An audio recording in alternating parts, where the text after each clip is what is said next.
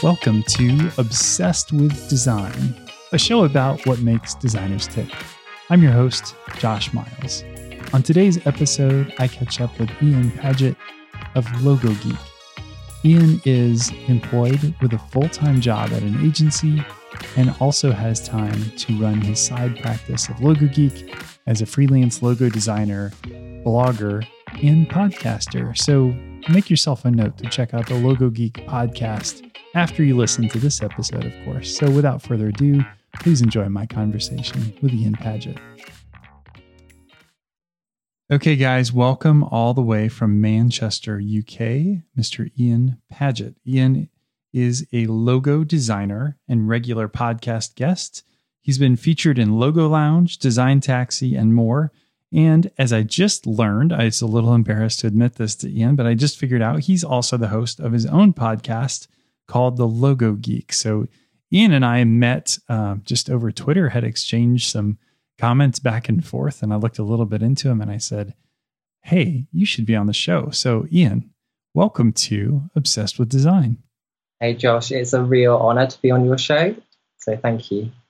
Oh, absolutely. Anytime we can have somebody with a cool accent on the show, I think that is totally bonus points for us. Especially with us, boring American accents. Like this is I don't know. Good. It's interesting to me. I'm the one with the boring accent here.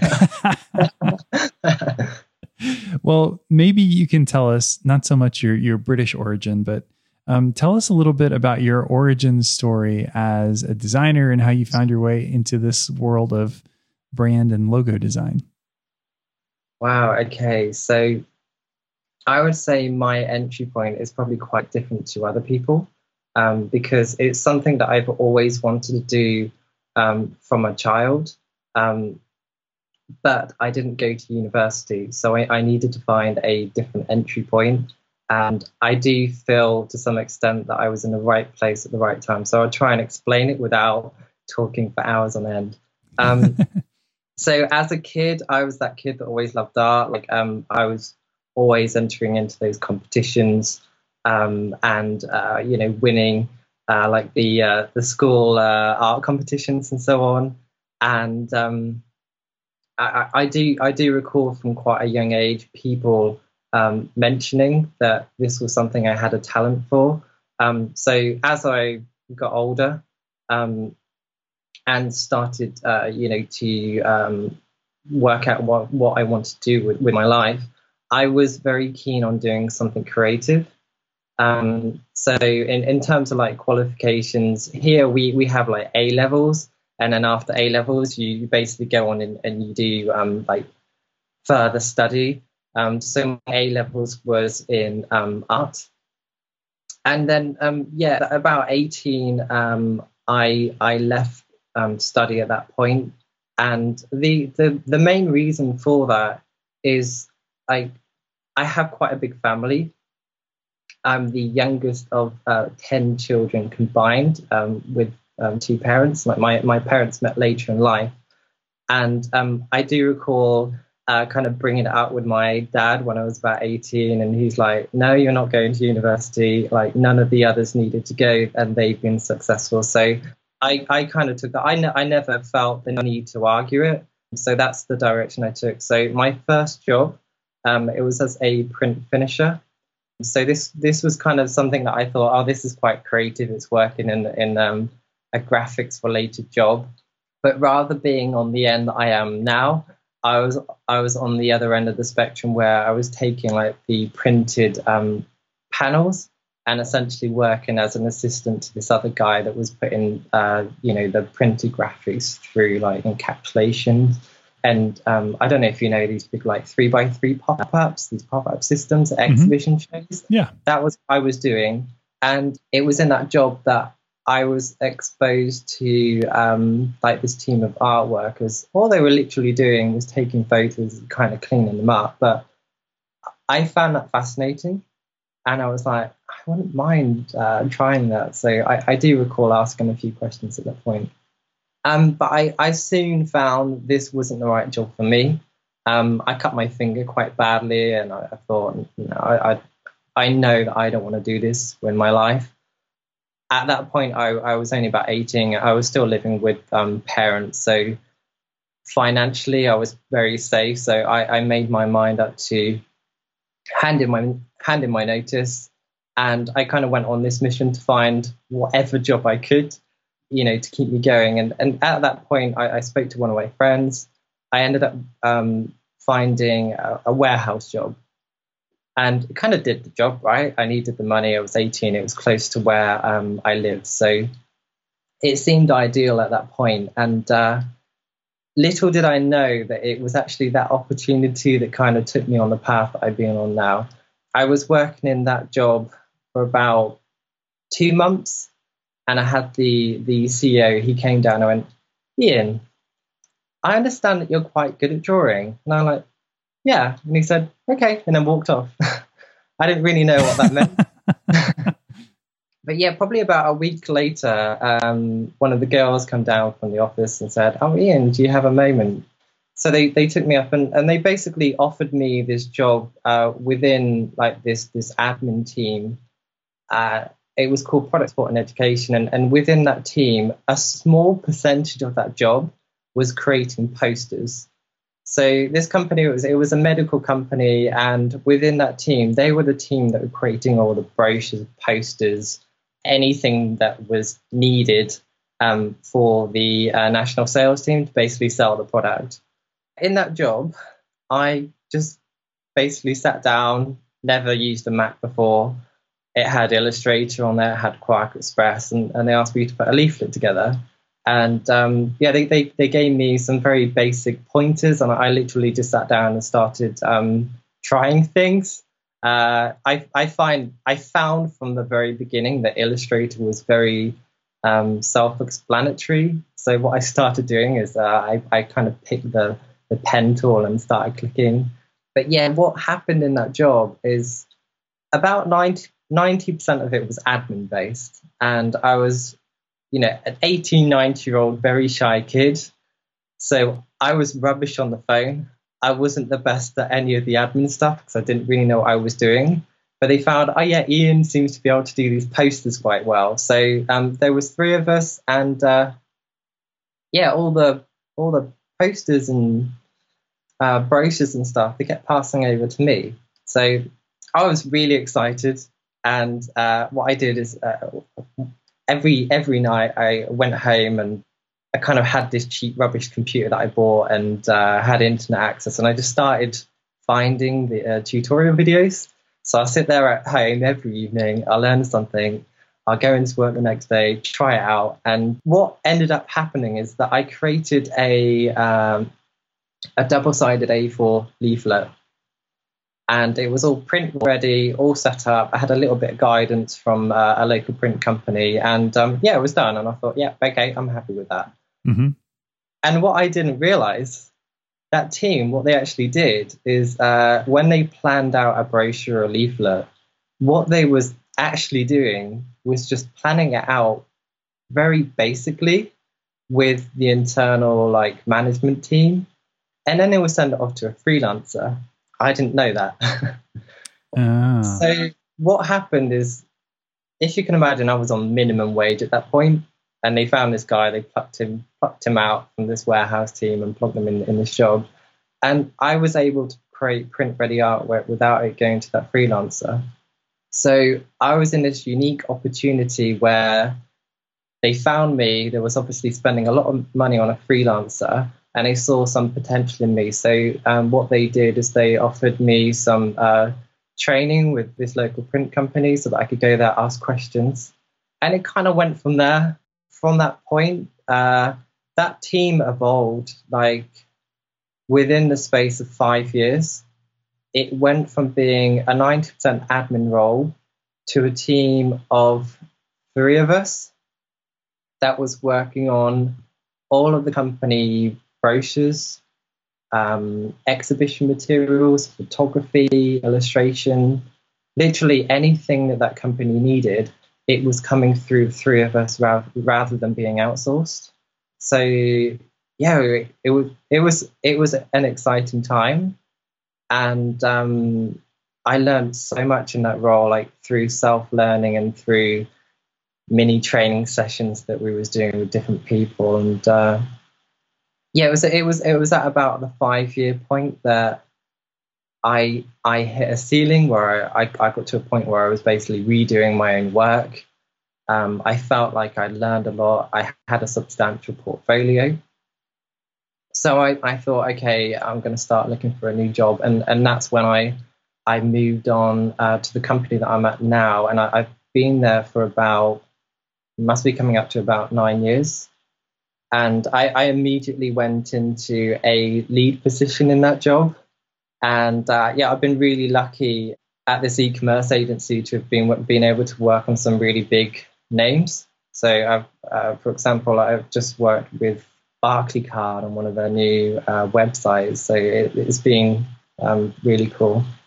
You've got to be one of the first or maybe only people that I've ever talked to who started out in a design career by going through a warehouse job. Really, right place, right time. It's just, I'm not sure that's ever a path that someone would say, well, the great way to get into the creative world is go work in a warehouse. And then you just wait for them to offer you a design project.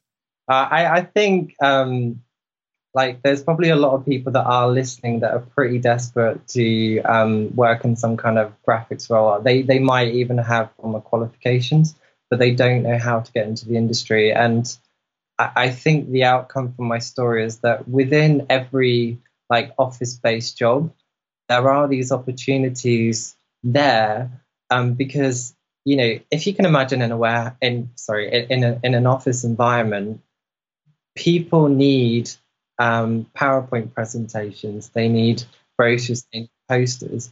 And I think if you're able to demonstrate within that team that you have those capabilities, there's going to be the opportunity there. And I personally think that, you know, if it's a decent sized office, they're crazy not to make use of your talents.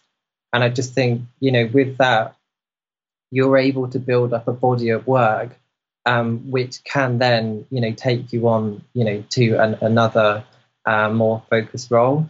I think it's worth adding as well that along with that journey, so that 5 years at that company that I mentioned, along the side of that, I was doing a lot of side projects. So I was really practicing lots of different things. So at that point, I was doing a lot of like movie posters, CD covers, logos, all sorts of different things, just to play around with it. So it's that sheer body of work that I was able to do in that admin role versus, you know, things that I was doing on the side. I had so much work that when I did go into, you know, a role that's more like a branding agency, I was able to show all this stuff and just demonstrate that I've got this ability that they can nurture. Mm-hmm. Today, you're working still within the agency as part of your gig, and then you're doing your Logo Geek stuff as kind of a side project. Is that correct?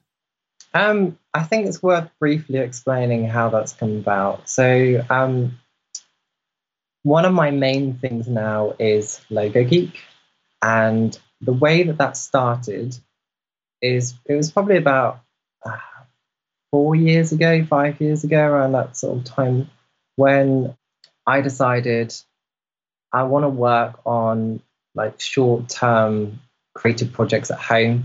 And I decided, hey, I've got quite an interest in logos, and I'd like to learn more about that. It's an area that I enjoy and an area that I felt at that point I had some talent for that I could possibly nurture.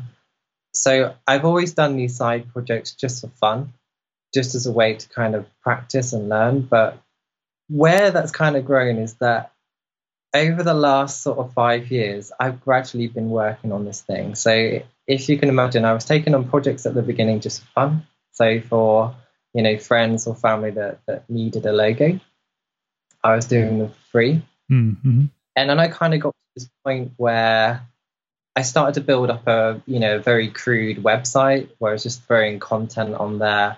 I was throwing any like portfolio pieces. As I created a logo, I was putting them on that website. So at those very early stages, and just, you know, just make this really clear, this was just fun, just to practice. anything I was doing, I was just putting it on this website and kind of just playing around with it just for fun. I never imagined that anyone would actually ever go on there.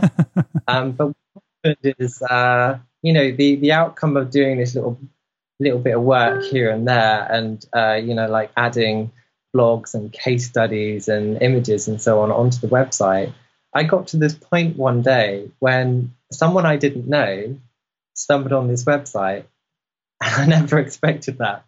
Like, I've never had the plan to go freelance. I've always saw in my life that I would kind of advance on through different roles and potentially end up at some kind of branding agency. Mm-hmm. What happened was I got this first project from a real client, someone that I didn't know. And I got this extra pocket money. So I'm like, yeah, this is cool. Yeah. I was able to do, just spend a little bit of time on the side and take on these projects. So it grew as time went on. I got more projects. I started to increase the price. And, fast forward about 3-4 years, about the 3-year point, by spending so much time on the site, posting work as I was doing it, I started to charge more. I was posting blogs and case studies on there every day. My website was performing really well on Google. And also, at the same time, I was working on social media too. So my Logo Geek Twitter account was performing incredibly well too. So I got to this point where I had this full-time creative director role that was very demanding.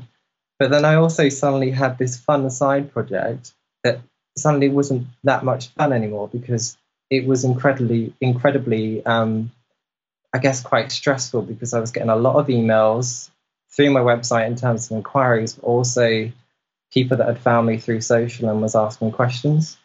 So it felt very much like a juggling act. Like I felt like I needed to make a choice between one or the other. So it's just over a year ago now, I made my mind up, okay, I'm going to choose to go freelance. It was hard making that choice. And so what I did is I spoke with my boss, I sat down with him, and I handed in my notice. And I'd been with that company at that point for about 8 years, 7.5 years, something like that. And the first question my boss asked was, would you consider going part-time? Mm-hmm. So my gut reaction was, yeah, sure. So what we agreed was that I would stay with the company for 3 days a week, and I would focus on Logo Geek for 2 days a week. And I've been doing that now for about 1.5 years. Well, that's really cool. I mean, how did you? The podcast obviously is a recent addition to what you're doing with Logo Geek. So maybe tell me about how between those days, what your average work week looks like as far as how much time are you heads down making things and designing stuff versus doing social or building a podcast or blog post for Logo Geek. Wow. Okay. I don't feel that there's a specific structure to this, but I'll try and explain. So Monday to Wednesdays is blocked out. That's working for the agency that I mentioned. The rest of the time is pretty much free to work on Logo Geek. So I tend to try and block in my calendar Thursdays and Fridays out. And like over the space of a month, I tend to book in like one logo project a week. On Thursdays, I do my sketchbook work. On Fridays, I vectorize the artwork, finish off, and create the presentation. If I need to stretch into the weekend, I've got that time as well if needed. In terms of like my social media management, I kind of do that on and off, like every day. Like I've kind of created it as a routine. So like, for example, whilst I'm eating my breakfast, I generally have my phone down. I'm playing around with it, looking on blogs, basically looking out for any interesting resources. And it takes like 2 minutes to share something. So my social media, I do that as and when I've got, a spare moment. So it might be in the morning whilst I'm having breakfast, or it might be at like lunch when I'm eating. Basically, it's just odd times on the day when I feel like managing it. Mm-hmm. As for the podcast, I was very fortunate that I've been able to get sponsorship for it. So from a financial point of view, is kind of allowing me to block out certain times.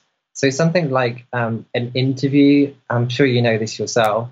There's like a number of steps that you need to take. So for starters, you need to invite the guest. So that can be an email, and say like on my Thursdays, which I blocked out for sketchbook work, I don't spend the entire day doing that. I find it useful to set aside an entire day, because sometimes I get to a point where it's like I can't think of anymore. I'm going to have a break. I'll do something else. So it might be at that point when I'll like invite someone to be a guest. In terms of the interview itself, it's normally about an hour. I mean, obviously there's some preparation that needs to be done as well. So you need to like prepare questions and so on. Again, I'll fit that in on my Thursday sketchbook day. Mm-hmm. I don't have a set routine. It's just whenever I got to a point where it's like, I can't think of anymore, I'm going to do something else for a bit. And, I find doing something else generally helps me think of other ideas. As for the actual editing, at the moment, I'm doing it all myself. For example, I generally block out in my diary like a whole day, and I'll make that day just for editing that podcast. And because I do have the sponsorship for it, I can justify doing that. And what I'll do is, in terms of like my logo projects, I'll just put them around it.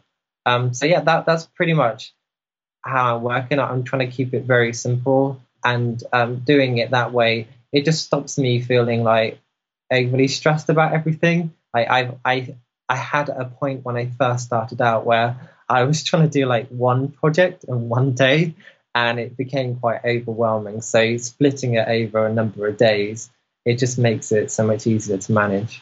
How is it that you think you got sponsorship for your podcast from the beginning?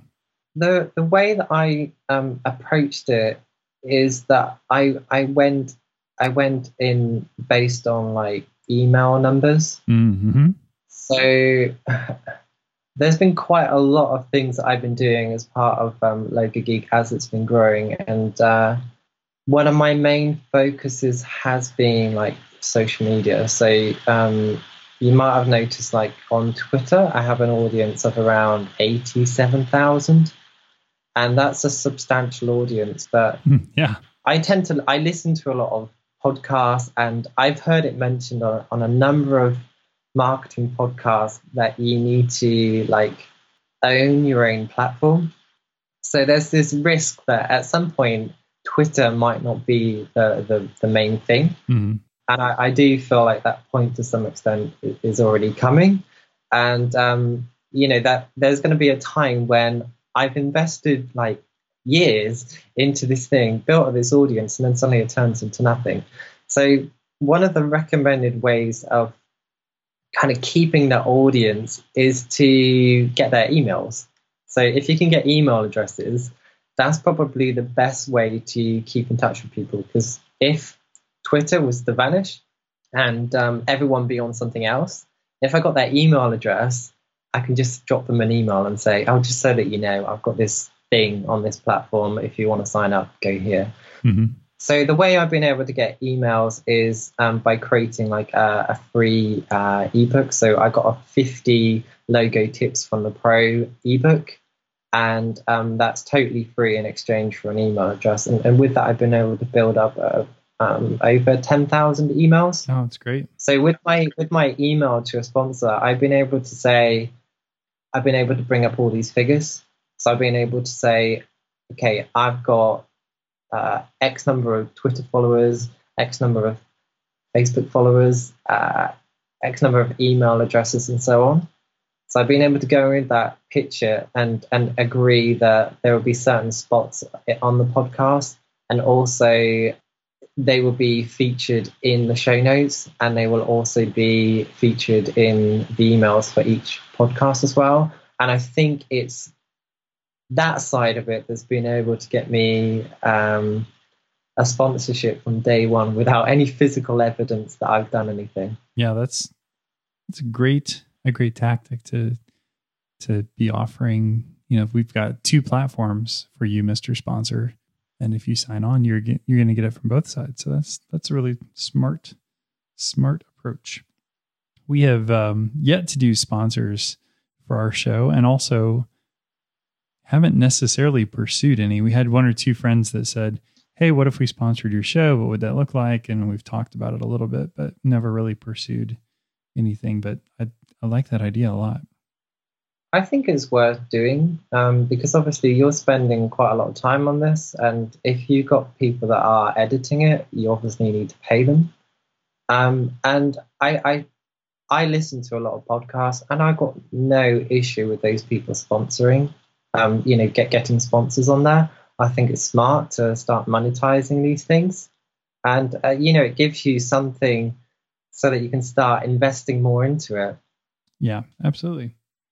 And I think even if you take the dollar value out of the sponsorship, I feel like there's also a level of credibility that's lent to your show, that to know that you have a major sponsor, a known brand name or a known technology platform, which is really cool. So congrats. Yeah, thank you very much. So at this point, Logo Geek, your, half of your gig is just you, right? So do you see a future in which you'll scale up and staff up, or do you feel like your long-term plan is to stay solo? I put a lot of thought into this. I mean, personally, I like thinking of long-term goals, and personally, I don't really like the idea of needing to manage a business. I don't really like the idea of having the stresses of needing to bring in X amount of money to pay these 10 people. So personally, I'm quite keen to keep it very small. Just me, be selective of the projects that I work on. I think it's worth noting that here today, it isn't actually just me. I've got someone that is helping me with emails. Is a friend of mine, but they're acting as like a virtual assistant. Because I'm fortunate to be in this position where I have very good, like if you search on Google, you can find my website. So anyone that's looking for a logo in the UK, they generally come across my website. So I'm getting, it's not huge numbers, but per day you can get about 10 pretty good leads. And as I mentioned, I can only really take about between 4 and 6 projects on a month without being overworked. So I've got someone, I'm paying them a percentage of the project as they bring them in, and they're very happy with that because they're just doing it on like a part-time basis. But I'm able to pay them, which helps me to get back to everyone that's getting in touch, and I don't need to stress about my emails. I can just focus on my projects basically, and it allows me to maximize my time. And sometimes because of that, I'm able to work on an extra project and bring in a little bit more money each month. Yeah, that's fantastic. When it comes to clients, I'm curious, as you've been doing the freelance thing here for a little bit, and I'm sure with insights of what your agency employer has done as well, I'm guessing you've got some opinions on how that's worked. Like, what do you think in your mind makes for a really great client? I generally think a good client is one that has a vision. Like, I would say, like, over the last year, I've had about 50 to 60 projects, and the best clients have been those that have a very clear plan and they know almost exactly what they want. And what I can bring to the cards is I can bring their idea to life, but I can also kind of make more of it. So one of the best clients that I've had, she came in with so much, like literally she had a plan for everything. And it was very interesting learning about her business, about her product, all of her plans. I can't talk too much about it because I signed an NDA for this particular project. Sure. But it was fascinating learning about her company and hearing her ideas. Like she had quite a clear vision, And she came to me with all these really nice like images of the style and look and feel that she wanted. And that meant that, when I came in, I had quite a clear goal. And that really helped me so that, presenting ideas, I know that she would probably agree one of them, and she did. So from that side of it, she was a very good client, but also like she paid quickly, and she was well aware that if every time she came back with feedback, she would ask me, am I paying you enough money? She kept asking that. So from that side of it, I can't complain. That's a good client. But generally, like I said, the best clients are those that are really passionate about their business and, really care about their identity and have like a clear goal.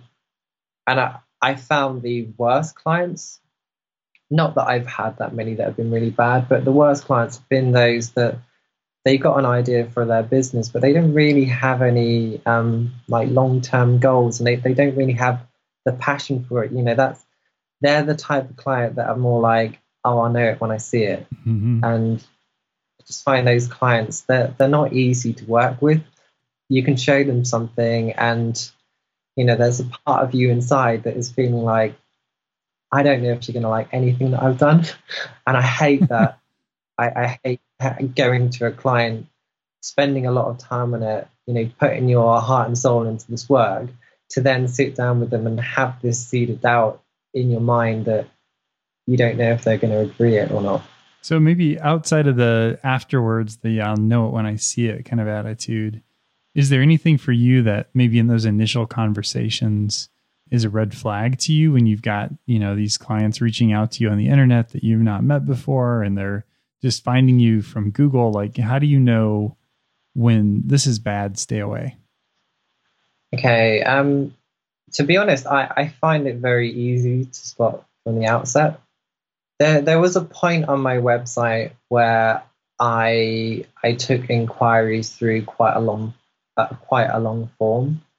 So I'd ask like all of the questions up front, and I decided to experiment with a very simple form.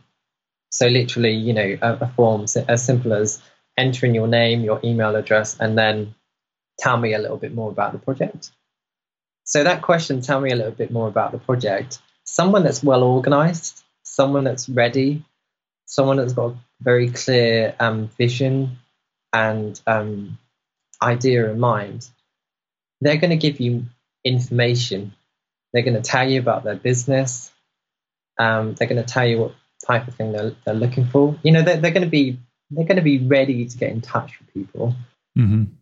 So you compare a nice long email that's probably like 1,000 words with someone that comes in with, I need a logo, it's for a such and such business. So I've got to this point now where, okay, those people that are writing like 5 words, they might potentially be a good client. But when I'm getting, like I said, like 10 emails a day, those people, I'm just ignoring them. Like I'm pushing them to one side. That, as far as I'm concerned, they're not worth getting in touch, because if they don't have the time or energy to send a good inquiry at the beginning, I don't see how they're going to put any time or effort into the project ongoing. Yeah. So that's basically how I would look at it, is that initial first contact is a good indicator for how good of a client they're going to be ongoing.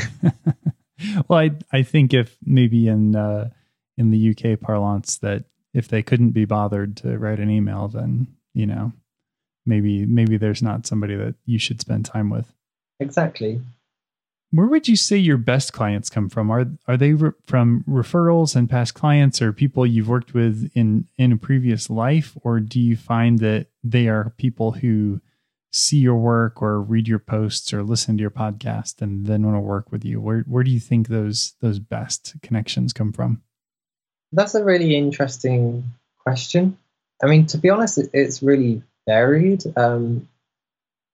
Like one of the best clients that I had in the last year was actually someone I was sharing a co-working space with. we wasn't friends as such, but we got to know each other, and we got to see what each of us was working on over like a 2 or 3 week period. And yeah, we swapped information, and he got in touch, and he was a fantastic client. So I mean, meeting people in real life, I do think that's one of the best ways, because they're able to get to know you, they're able to see your passion into your work. So that there's that side of it. But I've had some really good clients come through just general inquiries online. Like I'm not 100% sure specifically where they're coming in, but normally really good clients, they've read some of my blog posts, or they've had a look at my social media or my Facebook or something like that. They spent some time to research me and what I'm doing, and seeing all these things spread across the internet, it's been enough to impress them to actually come to me. So, when it does come to online, they have spent some time to actually do that research. But I would say a high percentage of my really good clients have come through Google. But there has been that 1 or 2, where I've met them in real life, where they've been fantastic clients too. Yeah, I think in my experience as well, when somebody comes to you and they say, they either quote you or they reiterate something they read, I think that shows evidence of somebody who's really engaged in the process. And I remember seeing a statistic here in the last few years that in the business to business sales cycle, that something like 60% of the decision is already made before that prospect ever reaches out to you. So knowing that they're at that point when they reach out regardless, and knowing that they've read your stuff and that they're admiring it and they have feedback for you or questions, I think that definitely bodes well. So I definitely agree with that statement. So I realize you're still early in your freelance career proper, but I'm sure this has been true in your agency life as well. So I'm curious, like when you hit a rough spot or something doesn't go exactly as you want, or something as simple as you just don't know what to do on the next project, or you're looking for inspiration. What are some of the ways that you work through that, and what are kind of your go-tos to shake that off and move on? Oh my God, that's a really hard question. I mean, I'm going to answer this in 2 ways. In my, I guess I'm going to call it my day job, my part-time day job. Basically, I'm working on web-based projects, and to be honest, I very rarely hit a brick wall, and I think that the reason for that is because with web, it's quite easy to spend a little bit of time looking at different websites and picking up styles from each of them and kind of blending something together. Like, it might not be the best thing, but if you need to get something done within a 2-hour time frame, you have to get it done.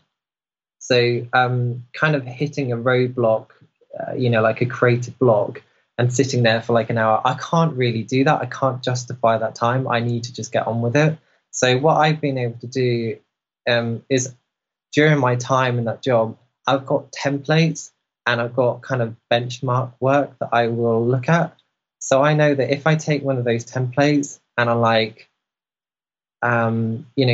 source good images and create a specific layout, it might not be the most creative thing that I've ever done, but it generally gets the job done, and it's good enough for the client to agree it. I know that's a bad way of looking at things, but I do think, if my 90% good is probably going to be good enough for the client. So the way that I see it in that job, I've got a job and I need to get the job done. So I get it done to, like, if I think, yeah, that's good enough and the client agrees, as far as I'm concerned, that's, I've got the job done. I've done my bit, next project. So I'm very much like, how would I say it? Like flipping pancakes to some extent. I get it done. So that's how I handle that side of it. In my personal day job, I do it slightly differently, because anything I do is tied to me, and I feel like I have more accountability for it being successful. And I think something like a logo, it's so important that if I don't do the job correctly, I feel like I've let the client down. And especially if they're a good client and, you know, a nice person and they have this amazing business, I want to do a good job. So I do hit roadblocks. And I think to some extent the process I have really helps kind of help me get through those tough patches. So I think it's worth briefly talking about my process from a high level point of view. I begin with a set of goals. So what I do is I send the questionnaire. I send the questionnaire to the client. Based on their answers, I will create something kind of like a tick list. So I've got this list of goals that I'm trying to achieve. I then start with sketchbook work. And then once I've done the sketchbook work, I move into Illustrator and so on. But that sketchbook work is the most important thing. Like, this is the sketchbook work where I'm exploring different ideas. So based on my goals, I tend to write down all these different keywords. So for example, if I'm working on a logo for a cycle company, for example, I might put like bikes in the middle and then branch out all these associated words that come to mind. So for example, off the top of my head now, tires, roads, speed, energy, like all these words come to mind. And what that helps me is picture different things. So that what I mentioned, I just said energy. That makes me think of different colors. Mm-hmm. So I'm thinking of oranges and reds, you know, things quite energetic. Also writing specific keywords like roads, tires. Maybe I could play with something there. Like maybe there's some idea in there. So what I do is whilst I'm thinking about this, anything that comes to mind, even the most crappy idea, I'm just going to draw it.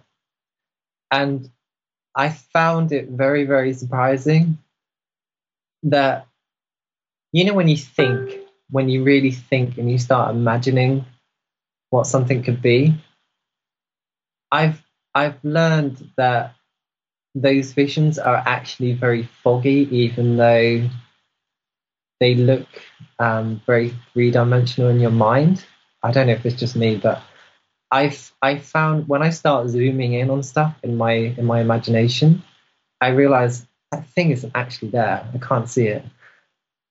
So I found that if I've got an idea, it might not be fully formed in my mind. So even if it's a rubbish idea, I get it down on paper. And sometimes it's like, oh my God, there's something there. You know, like the moment you see it on paper, you start to see all the details and you realize, okay, that exact specific idea, that's not right, but there's something there that I couldn't see. So I prefer to think on paper. So thinking on paper, when I am totally stuck, that's what I'm doing. I'm just kind of scribbling. Like, no one's going to see these scribbles of paper.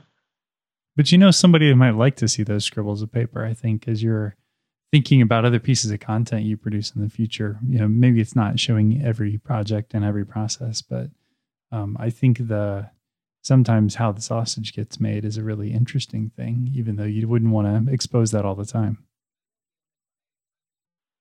I will be honest, I've shared quite a few of those pages. Oh, great. Yeah, I find what I do when I do get stuck, I'm doing that, but then also I might open up Google and start searching for images based on those keywords. So those keywords are really useful. So if you start, like, bikes is related to roads, I do some searches for roads and I'm like, oh, that's cool. Kind of goes into the horizon. Maybe I can play with that. It just helps me think of these different ideas. So I might have one page and there might only be one good thing on that page and the rest is just garbage. But getting down everything, even the garbage, has really helped me to, find the best ideas and evolve those. And like I said earlier, because I'm doing my sketchbook work over an entire day, what I can do is when I do get stuck, I'll just go and do something else for a bit. And I was working on a project last week, and I thought I kind of exhausted all of these ideas, but I had some food, came back up, and I'm like, oh my God, I didn't see that. And this thing that I kind of sketched down, that was the origins of the final logo. So it's fascinating what can come out of just sketching down anything and like taking a break and, making sure to have time to let those ideas kind of boil. I think that's really important to do. Yeah, I love the idea of just kind of letting things cook for a little bit. That sometimes you come back to something and even though you may have dismissed it early, or even maybe you fall in love with it early and then you walk away and then you come back and realize, no, I was really onto something there. Yeah, I mean, it's like I was saying, like there are two sides to this. I think sometimes you just need to get the job done, and you need to fit within a certain time frame. And in those situations, I'm just going to get on with it. So if I've got an idea that I think that's not entirely there, but I'm just going to finish it off, I found even in those situations, it's like, you know what, that's actually pretty good. But during sketchbook work, it wasn't quite perfect. But if I do have that extra time, I'm going to play and do something perfect. And with my own freelance projects, I like to make time to do that. I think it's worth doing it properly. And for me, I'm in this fortunate position where my 3-day-a-week job covers my living costs. So any money that I do make with Logo Geek is kind of like extra money that I can use for like save that basically I can save that up. So I'm in this very fortunate position where if I want to spend extra time on that project, I can. It doesn't really matter because it's not so much about finishing this project on time to get the next one in. It's more of a passion project. So if it needs it, I'm going to spend more time on it. I'm not too worried about that. So outside of that part, is there anything else that has maybe surprised you or opened your eyes to freelancing that you weren't expecting going into it? Anything that's unexpected? I think for me, it's kind of allowed me to learn so much more about myself personally. Like I never imagined going freelance, and I always felt slightly uncomfortable about the idea because I found when I do work at home, I do struggle. But what I found is I kind of explain to you how I was thinking freelance would be. So I work really hard in my day job. I've always worked really hard. Like I don't need a manager sat over me to tell me what to do. I'm just going to sit down. I'm going to go through my task, and I'll go through one, flip next one, and I can get through so much work. And if I need to work, like if my boss comes to me and go, Ian, I need this done within the next hour, I'm like, yeah, sure, I'll get on with it. And I'll find ways to kind of get to that point. So I imagine that when I go freelance, the way it's going to be, I'm going to wake up at 6, I'm going to go to the gym, I'm going to sit down that morning, get all these new projects. I'm going to get through loads of projects. I'm going to write blogs. I'm going to do all this stuff. But the reality was when I started, when you feel a little bit tired in the morning and when you have to go to work and you kind of got this expectation there that you need to be there by a certain time, I found within those first few days, I let things slip a little bit. Like, I'll stay in bed for another half an hour. It's fine as long as I start by that time. it's very easy to get into these terrible habits where you can be quite lazy. And it really does take real focus and real push to actually keep growing things. Like the reality is that absolutely nothing happens as a freelancer unless you sit down and make it happen. Mm-hmm. So I know that sounds stupid, but that was an eye-opener for me to start learning about myself, that even though I worked very, very hard in this role, the moment I kind of have, this accountability taken away, I have this terrible habit that I can actually be quite lazy. So I'm having to really force myself to keep going, even at those times, when you do feel a little bit tired or a little bit worn out, or, if you need to deal with a client that's not particularly happy, those things are quite hard. And when you work for an agency, there's, you're surrounded by these people that can kind of help you in these situations. But when you're on your own, it's kind of like you're the only person that's accountable for it. So, I mean, that's probably obvious to a lot of people that are listening, but I found freelancing a lot harder than what I imagined. And within my first few months, people were asking me, how's it going? And I was actually saying, I don't think I like it. I'm doing really well. Like, I'm making a lot of money, but I hate it. I feel really stressed. I feel worn out. Mm-hmm. I was booking in more projects than I could realistically handle. I was working all hours of the day. And, like I said, I quickly learned, okay, this isn't all about the money. I need to manage my time carefully. I need to make sure to take breaks. So it's the reason why my plan for each week is very, like, it's not too structured. I just make sure that, okay, that project is going to be done by Friday. I have those 2 days to do it. And then anything else I can kind of like fit in around it as and when I can. I try to keep my week very lean. And doing that is kind of, it's allowed me to have my life back and my time, and it's allowed me to be more happy. So I think my biggest lesson has been that everything is on my back, and I need to make sure that I keep an eye on how things are going, and that, if I do get to a point where something's not right, it's down to me to sort it. I know we could probably talk about process and clients and all these things for another hour, but just so we can eventually let you get back to your work here, maybe we can jump to a couple of these quick questions. One of my favorite things to ask designers is what they're most obsessed with. So regardless of if it's design related or just something in life or a hobby or whatever, I'm curious how you would answer that. What you think you're most obsessed with right now? I kind of know this question was coming, and I've been thinking about it a lot. And it's kind of a cross between two things: either Game of Thrones, which is just finished, or Star Wars Episode 7.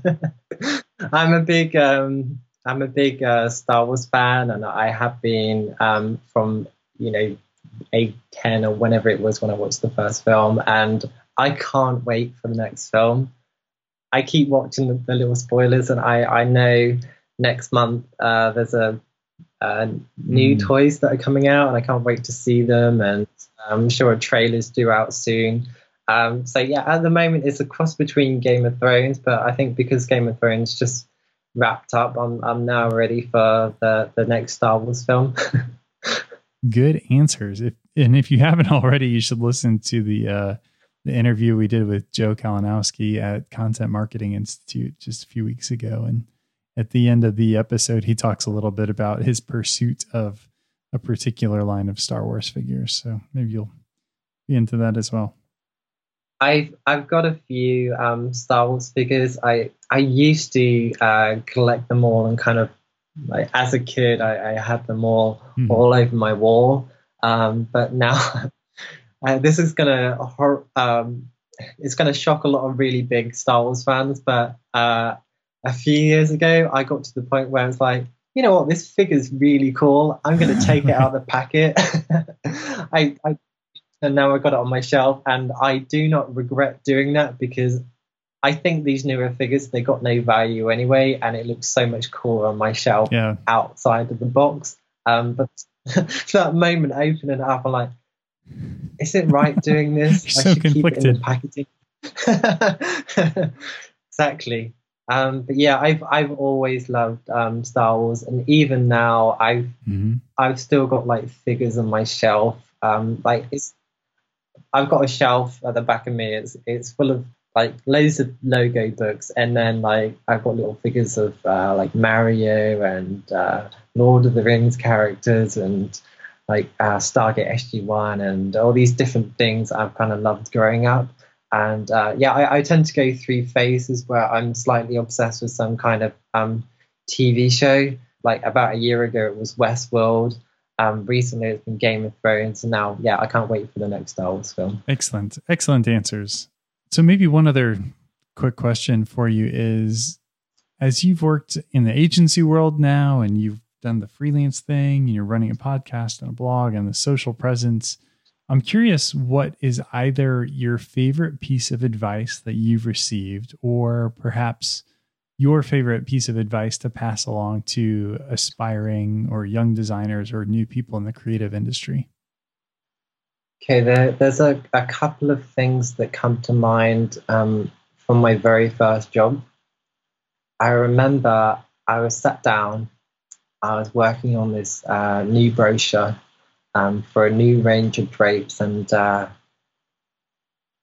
like a few days earlier, I'd spent some time at home, and I've learned all these new things, and I wanted to try everything out on this one piece. And so I was layering it all up and everything. For me, it looked awesome. And then the CEO came. He came up, like he always had this morning routine of kind of coming around with saying good morning to everyone. It used to be quite a nice thing that he did. And he came up to me and went, "Ian, just because you can doesn't mean that you should." And I'm like, oh. So it made me realize that sometimes things need to be very simple, and especially for younger people, when you start learning these tools, there's so much cool stuff that you can do, but you don't need to do all of that on that one project. Just do what's right for that one thing. So that's the first piece of advice that I got. And also another piece of advice was, I always had this terrible habit that I like doing things the hardest way. So, for example, I used to do a lot of illustrations that involved using hands, kind of handling these different products. And I would like to sit there studying my hand and kind of drawing it on the screen. And I got this advice from this one guy that's like, "Ian, it doesn't matter how you get it done, just get it done. Like, if you need to go outside, take a photo of that tree so that you can trace it, just go and do that, come back, finish it off, get it done." And it taught me, rather than kind of trying to prove something to myself or trying to be like, a fine artist, I just basically took a picture of my hand, started tracing it. I got the job done in 20 minutes rather than 2 hours. So it just taught me that I could get things done so much faster if I found clever ways of doing that work. Like, he also showed me at that time that I think it was a friend of his. He was a 3D animator, and this client paid him to do like the scene. So what this guy did is he charged for the full work, but then he went onto this website, downloaded this stock image, and got the job done much quicker. So even though he was capable of physically creating that 3D model, he didn't need to, because someone already created it. And it's the same with, I guess, things like a pair of scissors. Like, if you need a pair of scissors icon, you do not need to draw that again. It's been drawn 100 million times. You just need to do a quick Google Google search for scissors vector, and you can find someone that's already done it. Like the only person that you're proving to yourself that you're able to do it is you. So if you can find a quicker way to get something done, do that, and don't waste your time. It's not worth it. Yeah, I think that's good advice. Well, it's been a pleasure learning about you and your process. Maybe you could tell our listeners where they can find all things Logo Geek related or connect with you online. Yeah, sure. Okay. So I think the best place to go to start off with is my website, which is at logogeek.uk. You can find my podcast on there. And if you want to find me on Twitter, again, it's Logo Geek, but it's on Twitter it's at logo_geek. And I've also got a community on Facebook too, which is rapidly growing, and that's called Logo Geek too. So just search Logo Geek anywhere and you'll find me. So the moral of the story is Google Logo Geek. Google Logo Geek and you'll find me, exactly. Excellent. Well, knowing that you've had all this success with your first 6 episodes, bringing in some great guests who I'm going to go back and listen to myself, a couple that we've had on the show here too, and such amazing success with Twitter and everything else that you're doing. Maybe we'll circle back in the near future to do an episode 2. Oh, for sure. I'd love to. Okay. Thanks, Josh. Well, yeah. Well, Ian, thanks for joining us, and thank you for being obsessed with design. Okay, guys, that's episode number 81 in the books. For all of today's show notes, head over to obsessedshow.com. If you have not noticed, we have recently added all the podcast recordings to the episode. So if you go to Obsessed Show, click on episodes, click on the name, scroll down, and you can find the recording right there in the blog post alongside all the show notes. And if you have not, please do me a favor, subscribe on iTunes to Obsessed Show. And while you're at it, leave us a rating and a review to help other people find the show. Obsessed with Design is a product of the Design Obsessed team at Miles Herndon, a branding agency in beautiful downtown Indianapolis. And of course, our show is always edited by the talented Gen Eds at the Brassy Broadcast Company. Visit brassybroad.com to learn more. Thanks for listening. We'll see you next time.